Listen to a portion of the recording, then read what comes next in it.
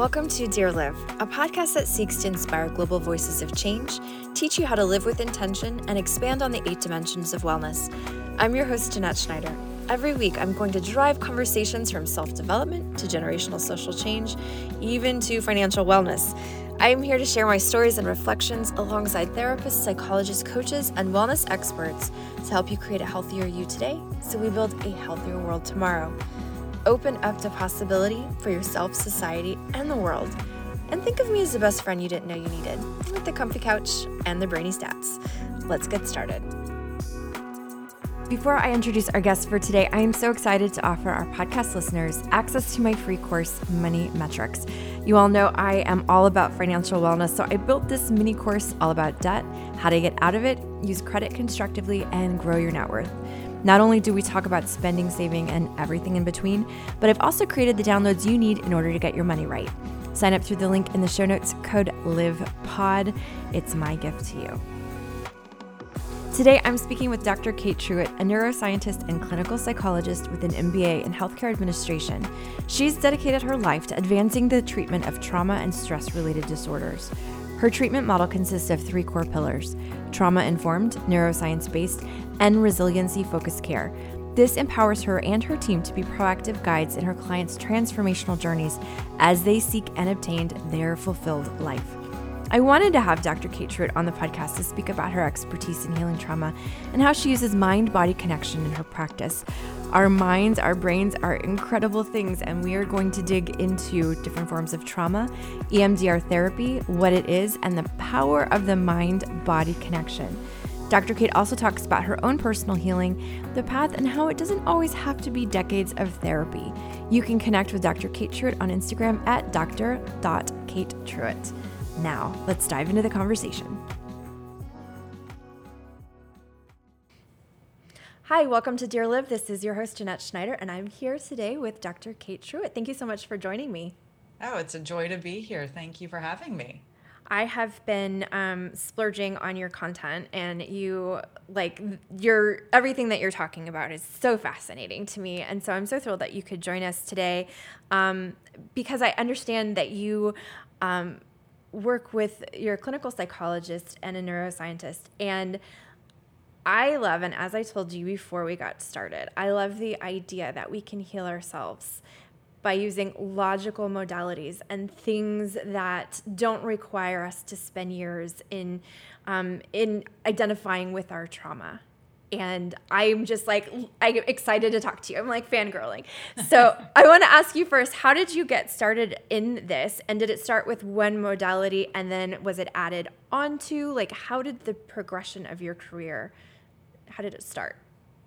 Well, I was originally fascinated in understanding stress and fear. And like all other humans walking on this planet, I have my own developmental trajectory, and I had very severe social anxiety. And I never could quite get a grasp on what was going on in my mind and my body. Why my palms would start sweating and I would just start shaking when I knew I had to talk to somebody or even pick up the phone and call somebody. And humans were quite scary. So the idea of being a psychologist was not even on my radar. There was no way I would ever imagine that I'd be sitting in a room with somebody on a journey.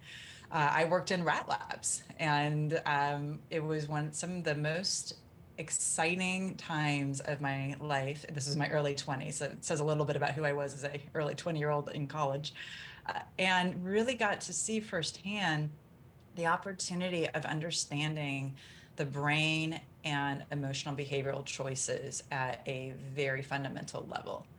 And that was the inception point for me, looking at fear and stress and learning paradigms. And eventually did my own EMDR, eye movement desensitization and reprocessing work, and started healing through my social anxiety and realized, oh, there's a lot more that I am capable of doing now and bringing this forward. And so here we are, over 20 years later. What I find fascinating is that so many times what we end up doing has to do with something that is part of our lives. Like there's something, you were trying to kind of resolve something and wondering what it was about. Did you ever kind of like, okay, this is why this is why my palms sweat, and what does that mean? And what's the next layer? Like what was the trajectory there? Yeah. Oh, well, absolutely. I mean, as you said at the beginning of this conversation, the logic of it. So I've always found a lot of safety in data and information. And so when I could start to piece apart and really get clear on what was the actual response that was causing my body to behave this way, what Mm. was going on internally in my mind that was having this downstream weird experience in my body, then I felt as though I was more in control of the emotional experience. Mm. And then I was able to, through working with some really amazing psychologists and psychotherapists, down arrow into my own childhood experiences and go, oh, yeah, those things weren't great. That happened. And start to really unpack. But I hadn't any awareness of that. And partially, I grew up in the 80s and there wasn't conversations around mental health and mental wellness. Therapy wasn't a part of our world. I grew up in the Midwest in Kansas, and it was very much kind of button up, toughen up, Yep. bootstraps. And so feelings just weren't there. And I think for me, when I could understand that feelings actually were a critical part of not just living, Hmm. but thriving, it created a space for myself to give me the permission to have feelings. And there were a Wow. lot of pretty yucky ones at the beginning of it. So that was scary. But when I knew the yucky ones had a purpose, then I could put my toes in the water and go, oh, I got to feel this because it's important. I love this because I feel like, and I know exactly what you're talking about because I was raised kind of in an environment. My mother had mental health issues, Yeah. but it was kind of taboo to ask for help. Like she asked for help, but it was almost like rather than saying, oh, this person might have depression, might have what, it was more, we don't believe in that. She's crazy. She just needs XYZ, whatever. And there was kind of like pushing it aside. And now, as a mother with a child with very big feelings, I have learned to say, let's talk about your feelings and what they mean from a perspective of like curiosity about ourselves, Mm. right? It doesn't mean that like something's bad and or wrong necessarily. It's information. And I think I love where we're going as a culture and as a society where people are a lot more willing to poke at their stories and poke at their feelings and understand that they don't necessarily need a response in that very moment. And if you can add data to it and you can create for some a relationship to our brain and how to access this information and file it away correctly. It's Yeah, right. almost right. Like it's almost like people are like, "Oh, cool, I can do that. It's not as scary. That doesn't make me crazy. That's not a weird thing." It's almost like a science project. Like we are our own science projects. Yeah. Well, and I love that you're talking about getting curious, and because that's the state of curiosity actually opens up a really critical brainwave experience in our brain. But as adults, we kind of had curiosity matured out of us. We stop Mm-hmm. being curious as adults, and yet our brain loves it. And so the more we can model that for younger generations and keep that alive for ourselves, actually, the healthier our brain will be, because if our brain has a lot of negative emotions or difficult experience in it, we can actually build new brain pathways, new links to less attended to feeling states like compassion or kindness or courage or bravery by being curious about those emotional states. It's going, what if I felt confident right now? Even Mm-hmm. asking that specific question changes our relationship with the possibility of a new emotional state. I think we've made things so hard. Like we've made things so like hard on ourselves. And I noticed that you have pillars within your practice. So you have trauma informed, neuroscience based, and resiliency focused care.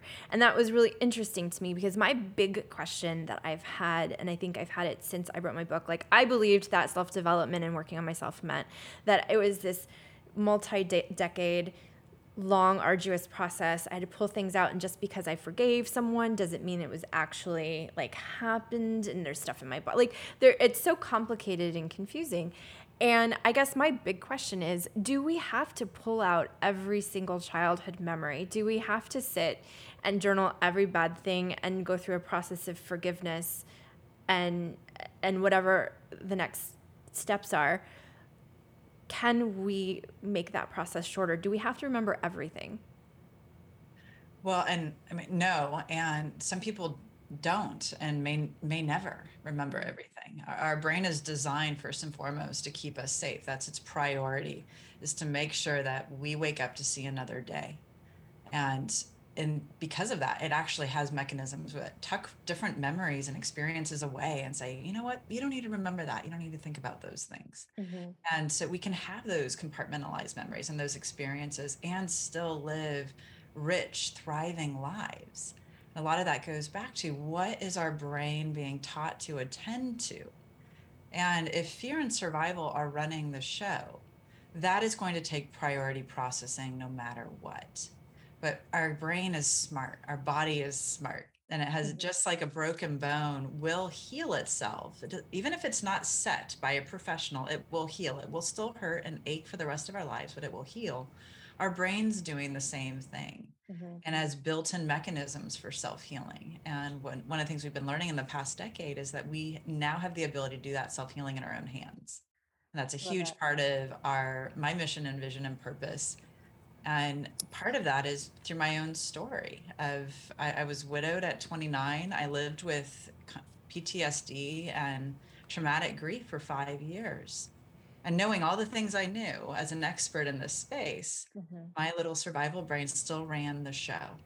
Yeah. And so, how is it that we can know all the things? Our brain can still be in charge. And what's the missing piece there? How do we move into thrive and resilience? You mentioned something, so I did see a post that you made about your experience losing I believe it was your fiance right before your wedding, if I'm not Yeah. mistaken. And you said something that kind of I wanted to ask you about. You mentioned that you had done past work. And I don't know if I misunderstood it, but did that help or hurt Mm, where yeah.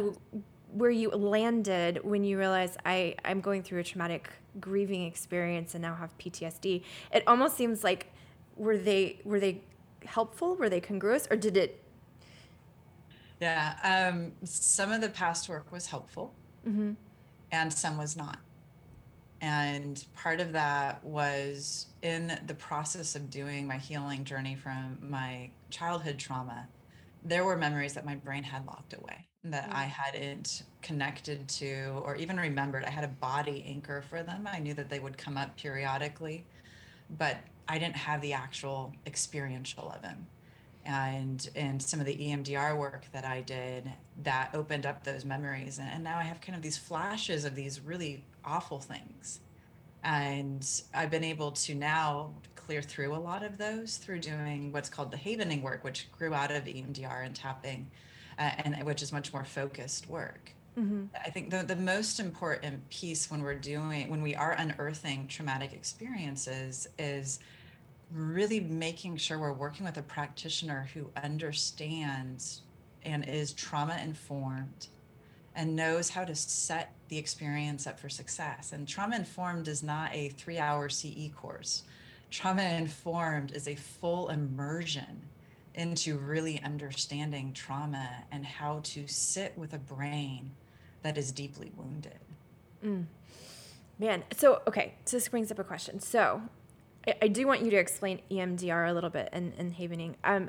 But before that, say you have a wound or a traumatic experience that happened at a foundational year, like a 10, 11, 12. It seems like that seems to be, right? Yeah. Like the age where everyone's like, when I was 10. Um, and you don't necessarily remember it or you have flashes of it, Uh-huh. but you have that fear, fight, flight.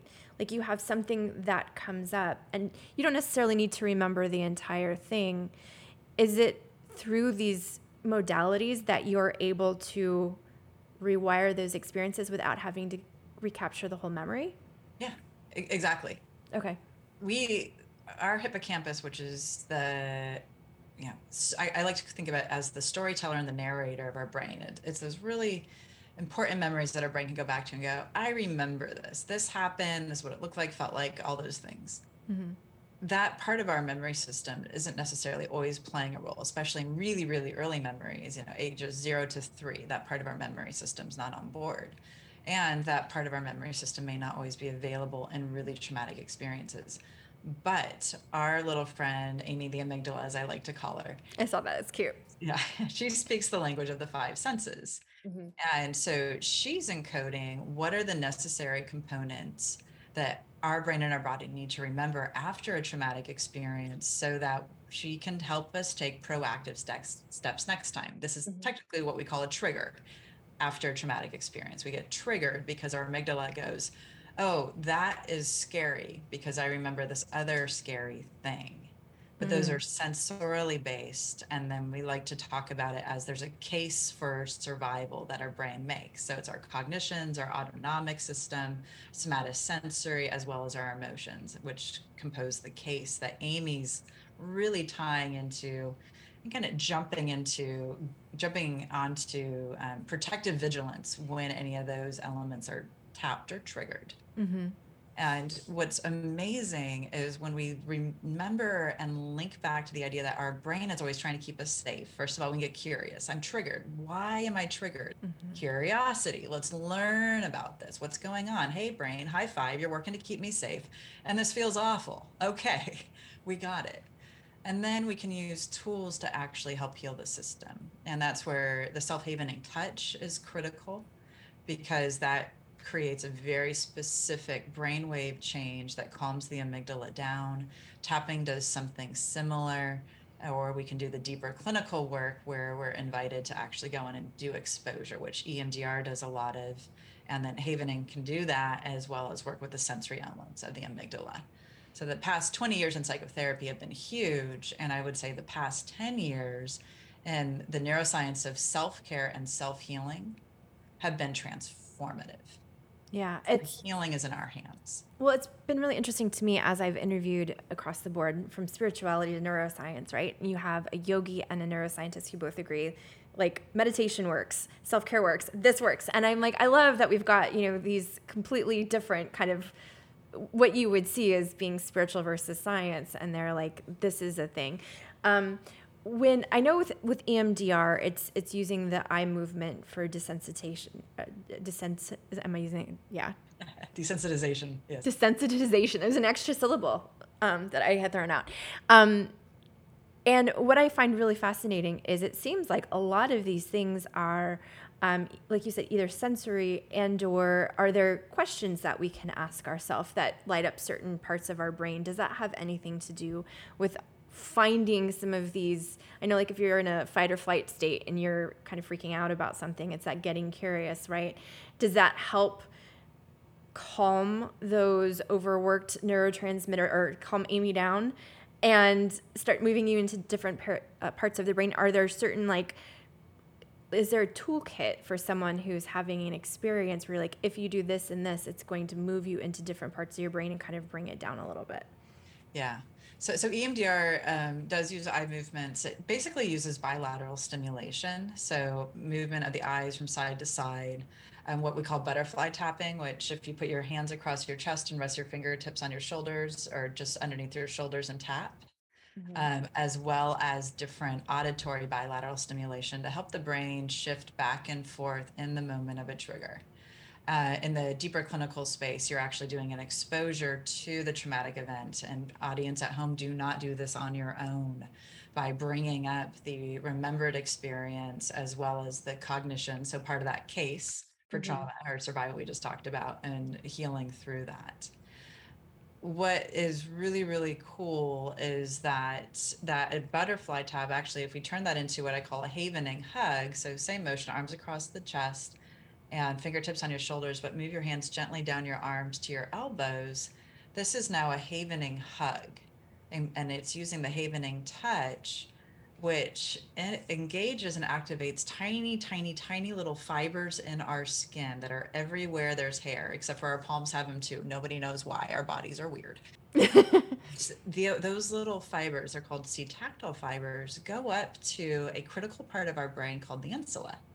And the insula, if you've heard the term interoception, this is my awareness of who I am in the world. It's our somatosensory experiences. It's our motoric movements, how we navigate the world, all the way down to the physical experience of emotions. Mm. The insula is involved in all of that. And so you can bet the insula and the amygdala have a great relationship when it comes to how do I stay safe. Mm-hmm. And so applying that havening touch actually will wrap a warm, fuzzy blanket around the amygdala by down regulating our brain. Mm. This is new data that has literally been coming out in the past 10 to 15 years. Mm-hmm. And the Eastern world's known this, to your point about yogis, meditation, mindfulness, acupuncture, acupressure, massage. There's a reason why those things work. Yeah. But Western medicine's been really focused on A to B. Mm-hmm. Here's a pill, here's your cognition, change your thought. But the thoughts come after our brain is keeping us safe. Mm. We have to work deeper. Tell me a little bit about, so you mentioned the Havening hug. Is that part of a larger practice, a larger modality? Yeah, so the havening hug, there's also palm havening, which is palm against palm as though you're washing your hands under warm water, or a gentle touch across the brow or under the cheeks. Those are the mechanisms of action for what's called the havening techniques.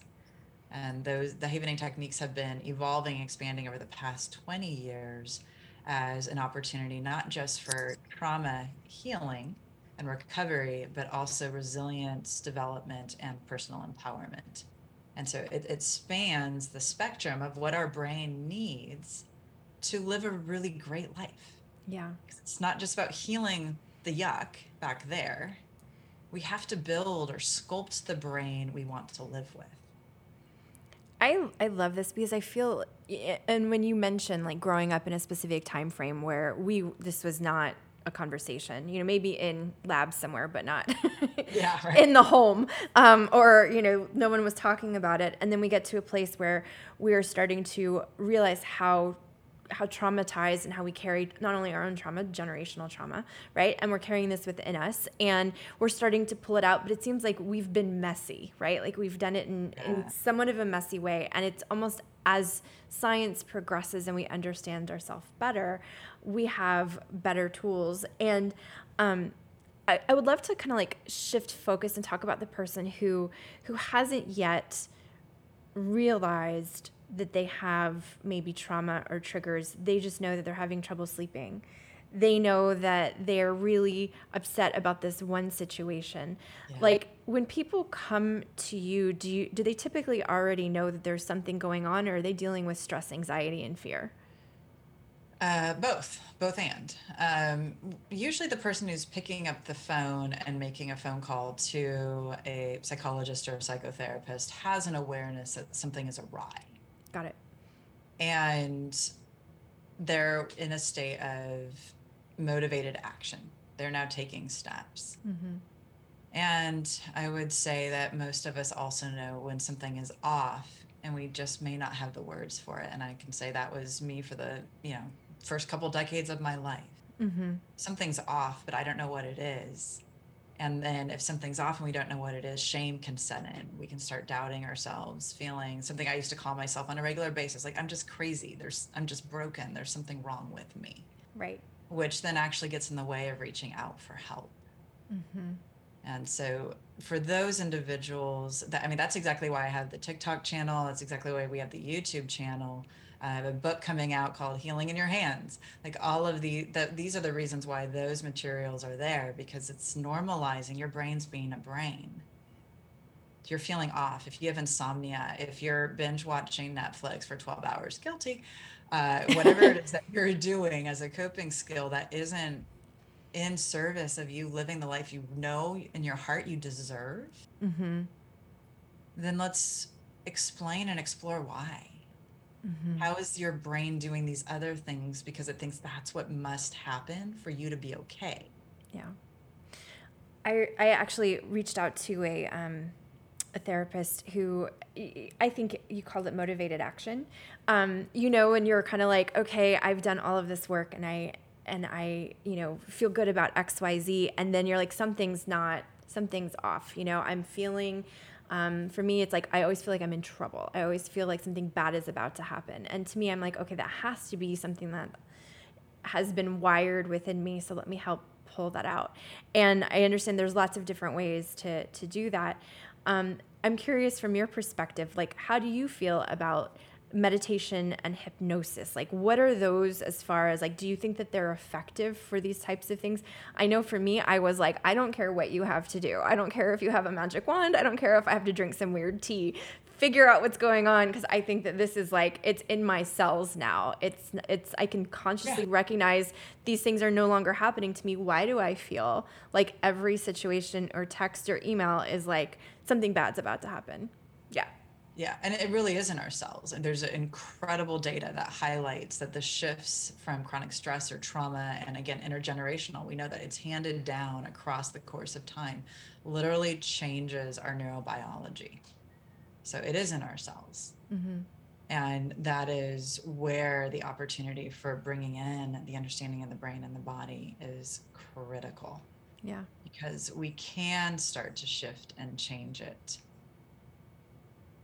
Do you like, so tapping, you mentioned tapping. Oh, sorry. Yeah, I was like hypnosis and meditation. Sorry, let me circle back tapping. to that. So that was, let me add. So tapping, hypnosis, meditation. You mentioned tapping, and that surprised me.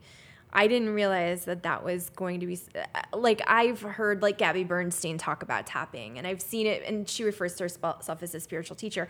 And sometimes I think that things that are really helpful for individuals from a clinical perspective maybe are kind of pushed aside because they're talked about in the spiritual community. Yeah. And so that's one of the things where I'm like, that's fascinating, because she's talking about kind of spirituality and working with your spirit team and tapping, and you're a neuroscientist talking about tapping. So I'm curious about those like three: the tapping, the meditation, and hypnosis, like what you think about them. Yeah. Phenomenal. I mean, at the end of the day, our goal is to help our brain heal and recover through whatever injuries it has sustained or whatever changes it's made in order to help us stay alive. Meditation is a really powerful opportunity for connecting inward, developing that interoception we were just talking about, self-awareness in the world, noticing the micro data points that we might never have learned to pay attention to, but are critical for our mind and our body to be successful in the world around us. Hypnosis can do the same thing. It's using different patterns to help the brain link and go in the direction it wants to go. Tapping settles the system. It can help the brain and the body process rapidly through specific things, or just calm down very, very quickly. And to your point about the energetic community, the neuroscience community, I mean, at the end of the day, our mind and our body is a closed system. What happens in our brain impacts what happens in our body. What happens in our body impacts what happens in our brain. And there's so much that we don't know. But when we close the door on experiences that we know are helpful, are we just creating bigger roadblocks for people to heal? Because I think we are. Absolutely. What do you, how do you feel about journaling? Well, journaling is so scientifically proven to be amazing. Good. So, you're like, that's a done. That's a done. That's a done. Journaling's amazing. And the one thing that I really recommend, so there's journaling, the artist way journaling, the Myrna. Oh my God. Yeah. I love her, Julia Cameron. Yeah. I would love to like get into her brain one day. Oh, I know. Absolutely amazing. So there's journaling that is just stream of consciousness, which to me is you're building an inner awareness with who we are in the world. There's journaling that's more guided and directive. So Dr. Krista Neff is the world's foremost expert in self-compassion. If you go on her website, she has tons of journaling prompts to help you build self-compassion internally, which is a skill and not a skill many of us are taught, myself included. Looking at Rick Hansen and resilience journal. So you can actually choose your journaling prompts to build the neural pathways that you want more of. And here's what's cool about our brain. If we think about our brain as being a map of cities and villages, we have many cities that are visited on a regular basis in terms of our emotional capacity and experience. And if we live in chronic stress, emotional avoidance, if we live in a state of trauma, our cities are kind of like New York City. There's three, not only are there 1,000 freeways to get there, there's 3 airports. You can fly into the city of rage or the city of right. But our village of courage is there. It just doesn't get visited. It's like, oh, I go every 15 years to the village of courage. But through using these tools, we can say, hey, city, I'm going to visit you less because I'm building links to these villages. And then when we integrate tapping, mindful meditation, biofeedback, heart math, another wonderful tool. Breath work is huge. I love breath work. The self-havening work. We're down regulating our system and then helping it go in the direction we want through curiosity and intentional attention. Our brain wants to change. It just cares about keeping us alive. Right. I like, you kind of blew my mind when you talked about like how you can use these journaling prompts to visit the cities, basically create new neural pathways or strengthen them, right? Make them more active. And I absolutely love that because I was gifted Julia Cameron's The Artist's Way when I was like 20 something. A guy I dated gave it to me as a gift, and it's like the only and best thing that came out of our relationship. And I love it because I feel like it helps me become known to myself. Like, I feel like there's a lot of subconscious things that were coming out, and I'm like, oh, going back, I see patterns. I see the way I view myself. I see the way I look at the world. And you've mentioned several times in this conversation, helps us figure out where we are in the world. And I think that's really fascinating because I had another conversation with someone who went on like a kind of a soul searching discovery journey.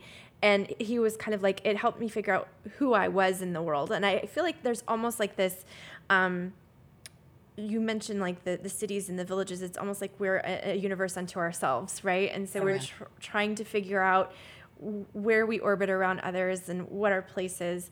And we have so much capacity for change when we are intentional about it. And like, you tell someone a couple of years ago to journal, and they're like, oh, journal my feelings.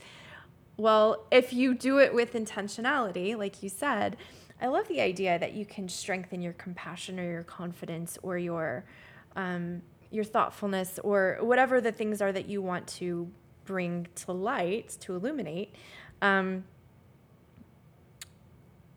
being intentional even in the words that you're using. And the way your hand's moving across paper and the re-uptake, like you're uptaking the information all over again. And there's a science behind that too, correct? Like, there is, yeah. And the dual processing and even it being your own handwriting and the words that you're writing reflecting back to you. One of our favorite exercises is an adaptation from Kristen Neff's self-compassion letter, which is you write a letter to yourself from the point of view of somebody who knows you as deeply as you're possibly capable of being known. And that means they know all the good, bad, and the very ugly. And they're writing a loving letter to you. And then taping that letter to the mirror and reading it back to yourself while applying that havening hug or the havening touch, so that the system is down regulating and in a state of receptivity to receive the words that you're reading back to yourself that are from your own handwriting. oh, I love it. Now, it's reparenting ourselves, and our brains are capable of that. And I like to think of our amygdala, and that's one of my areas of specialization as a neuroscientist, as having three core values. And the first one is, of course, am I safe? And how are we safe? Well, we have to be lovable to the people in our world, and we have to be able to create change, which is success. So it's safety, lovability, and success. I'm writing this down. And success isn't money in the bank. Success is Maslow's hierarchy of needs. Is there a roof? Do I have food and water? And as children, we're exploring those three core values. How do I get these values met? Who am I in the world, and who is the world to me to ensure I survive? As adolescents, we're learning and linking into, and then by the time we're adults, those core links are developed. This is who I am in the world to stay alive. This is how I get those values met. Sometimes it works out well. Sometimes the results can be somewhat catastrophic. Yeah, I'm lovable if I stay small and people please and fawn and put my needs on the shelf behind me because my needs don't matter. That's how I'm lovable. Right. Oof. You got to unwind that one. Yeah.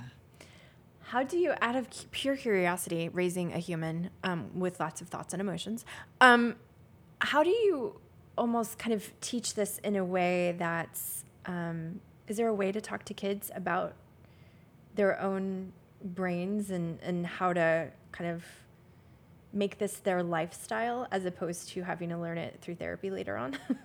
Yeah, right. Well, I think the social emotional learning programs are amazing. Are you familiar with Dr. Tina Bryson? Mm-mm. I will look her up. Yes. So she's partnered with Dr. Dan Siegel, interpersonal neurobiology, and she has incredible programs for parents and children and a whole bunch of New York Times bestselling books on exactly this. Mm-hmm. And she's also just an incredible human being. She's absolutely delightful. So it's using specific types of language and tools to teach kids that yes, your feelings are great. And hey, by the way, agency, you're having big feelings. And what's a tool you can use right now for yourself to feel better, to calm down? The 5 finger breath is a classic. Tracing, breathe in. Your audience can't see me. So tracing each finger, and as you move up the finger, you breathe in. As you move down the finger, you breathe out. That's such a classic breathing exercise that when a child starts to feel out of control in their body with big feelings, and hormones do that. It doesn't even have Mm. to be something in the environment. It could just be the hormones of development. They know, hey, I have a tool. Mm-hmm. I do a lot with Havening on the YouTube channel. There's an entire playlist for all ages of children, adolescents, and teens of how to speak to this as an opportunity, how to learn how to use it, and then also exercises. I love it. When we empower children to know feelings are good and you have tools to feel safe within the feelings, Yeah. those are healthy brains. I love that. I think so. From the time my daughter was very young, we got her this doll that had feelings on one side, the name of the feeling on one side, and the emotion, like the face, on the other. And because she couldn't use the words yet, we started talking about like, this is what you're feeling, and this is what's happening. And so she'd pull it out. It had like a little, like a pouch on its behind, and she'd pull it out of its little butt, and she'd hand us the feeling that she was feeling the day, and it would go on its stomach, and it'd be happy, sad, whatever. And over time, she got to be very good at saying, today I feel stressed, today I feel frustrated, today I feel angry. No, I'm not that, I'm this. And I didn't realize how special that was until I was around kids that did not have words for their feelings, and it's just rage and I don't know, and you're like, well, I don't know how to help you if. And here she's able. And then one day she came to me and she's like, Mom, I feel 2 feelings at the same time and I don't know what to do about it. Like, I'm like happy, but I'm a little bit like, I'm happy and I'm this and I'm sad. And like, do we call this one thing? And I was like, welcome to, the complicated life that we lead, where we are complex creatures. But how cool to be able to say, okay, let's observe those. And then let's find ways to regulate them, right? And Yeah. I mean, taking it basically to the next step, to where they have the tools and practice. I have noticed that just talking about these things with her, it's even changed her interactions with her friends. She actually gives them a lot of credit when they're acting any type of way. And she's like, she doesn't Understand. Yeah, she's like, she doesn't know how to talk about her feelings yet. I get it, but this is what I see. And I'm like, I love it. It's awesome. Yeah. I just hope these conversations become commonplace, right? To where when someone's having an emotion or, and it just becomes the new generational gifting, right? Exactly. We learn how to self-regulate. Yeah. Well, and the power of that is if somebody says, I'm depressed, that's such a big meta emotion. Mm-hmm. It's hard to take action. I mean, just even as I say that, just feel in your body how that feels. I'm depressed. Right. It's like, oh, stuck, paralyzed, heavy. Yeah. Oh, wait a minute. Now we're getting into feeling words. What does depression feel like? Well, I know for me, it feels like fatigue. It feels like disinterested, apathetic, shameful, guilt, usually a little bit of lonely. I mean, we can throw in so many feelings for depressed, but once we start breaking depressed down into, I am a little lonely. I can do something. Mm-hmm. Oh, I am exhausted. Maybe I need to rest. Maybe I'm burning out. Oh, I'm whatever the next micro feeling is underneath that meta header, we can usually take an action on. And one action will change the entire feeling state. Mm-hmm. And so giving your daughter the gradients of her emotional vocabulary like that, she is empowered to know, I have this feeling or I have these feelings, mm-hmm. and I can do something about one of them. Yeah. I can make it better or brighter because I want more play, or I can, reach out or express that I'm angry and frustrated. Yeah. When I was just thinking, as you were talking of the HALT technique and Exactly. Yeah. Okay. Hungry, angry, lonely, tired, halt. I had one of those yesterday. I hadn't eaten and I was really frustrated with my partner. And before I reached back out to him, I'm like, I'm gonna go eat something, and then I will have and I was fine. I was overreacting to something because of the fact that I was hungry, but it took that awareness to say, okay, like I could really be irritable about this situation. It's not actually that bad. It's Yeah.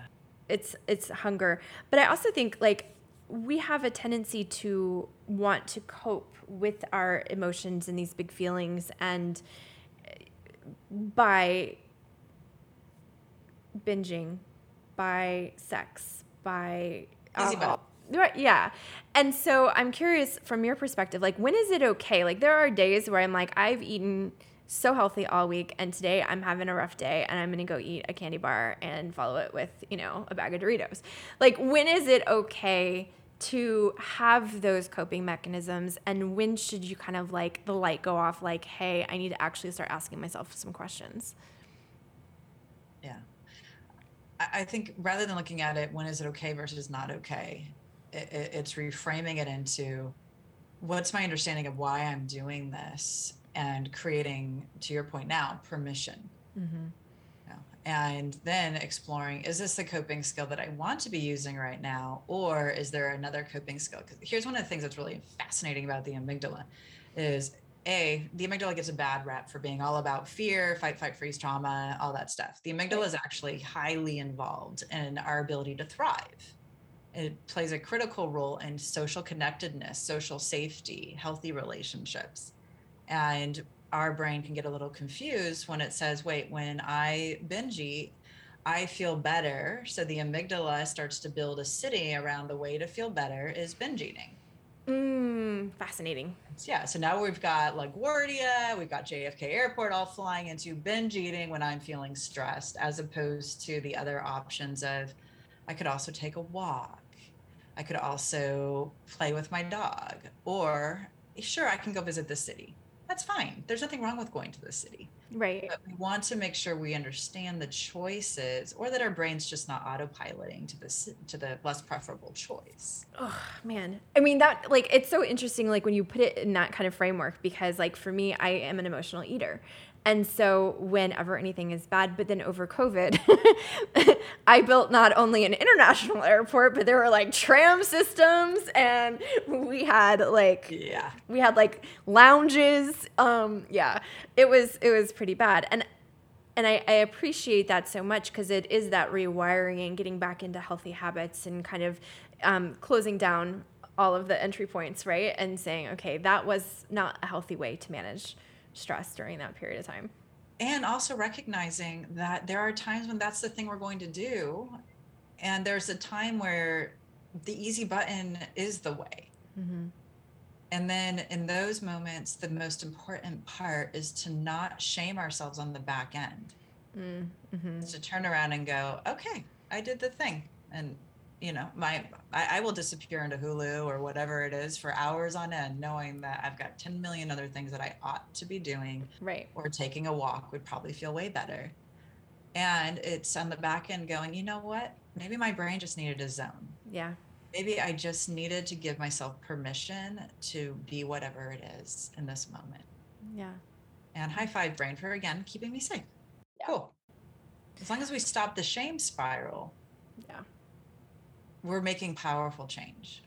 No, I love that. I grew up in corporate America, and I have this like over productivity kind of expectation of self, like so many hours, what have you. And I've gotten to the point now where I've realized I make much better decisions when sometimes I'm just like, I shut everything off and I'm like, I'm going to go take myself out to lunch and go shopping, because I just need to take myself out of that framework for a moment.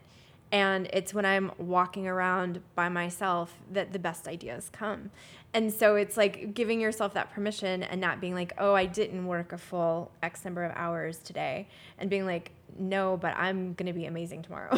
Like, I'm going to be on it. Yeah, exactly. And constantly remembering. So I grew up as an emotional eater. And I mean, Otis Spunkmeyer, those chocolate chip muffins, Yep. man. Holy bejesus. Um, and it took me a really long time to rearrange my relationship with food into, wait a minute, Food is energy and nurturing, but food is not emotional numbing. Mm-hmm. And that separation, it was kind of like a separation of church and state for me. Yeah. So if I'm going food, emotional numbing, okay, I may choose to do that now, but notice the word choice. Yeah. It's not an automatic grab, not an Yeah. automatic thing. It's like, I'm going to do this right now, and I'm making the choice Mm-hmm. and making that decision, right? Yeah. Rather than it being That automatic. is automatic. That's our little amygdala going, what is going on right now? So back to your question about people who know something's off, but they don't know why. Then when we're living in those automatic behaviors, it's pulling back even just the tiniest bit and going, what's happening right before I reach for the thing?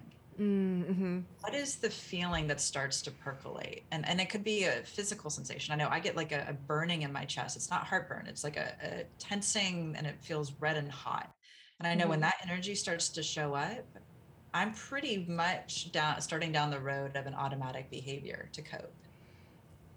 Wow. I can catch that, and it's taken a long time, but if I can catch that, then I can say, I'm doing something different. Mm-hmm. That's a lot of self-awareness. And I've gotten to the point where like I can experience a thought or feeling and be like, wait a minute, that's not stasis for me, right? What's Yeah. going on? But I don't know that I've been able to sense. I mean, I do, like, I'll have like nervousness or fear, and then that's kind of when I'm like, what's about to happen? But again, I am working on that. I'm like, this is going to be pulled out in no time. I have a flow chart of how we're getting rid of my neurobiological fear. But this has been so enlightening for me and so incredibly helpful. And I love it because it's providing people the ability to take control of their lives in a way that is easy. I mean, it's not hard if you have the awareness and you have the tools. And I think that's what, like, I think we want to make things so hard and so complicated and require a lot of, pain. But if we get to the point where we're like, okay, I'm going to regulate myself, I'm going to make some decisions, and if I want to pull up some of these memories, I know that I can do it through these modalities. And what I'm dealing with then. I'm really thankful. Is there anything else that I have missed that you think would be helpful to our listeners when it comes to this conversation? Any advice? Yeah. I mean, I think the one thing I always want to circle back to is when we have a lot of complex childhood experiences, it does play a really important role in shaping the way our brain shows up in the world around us, no matter how old we are.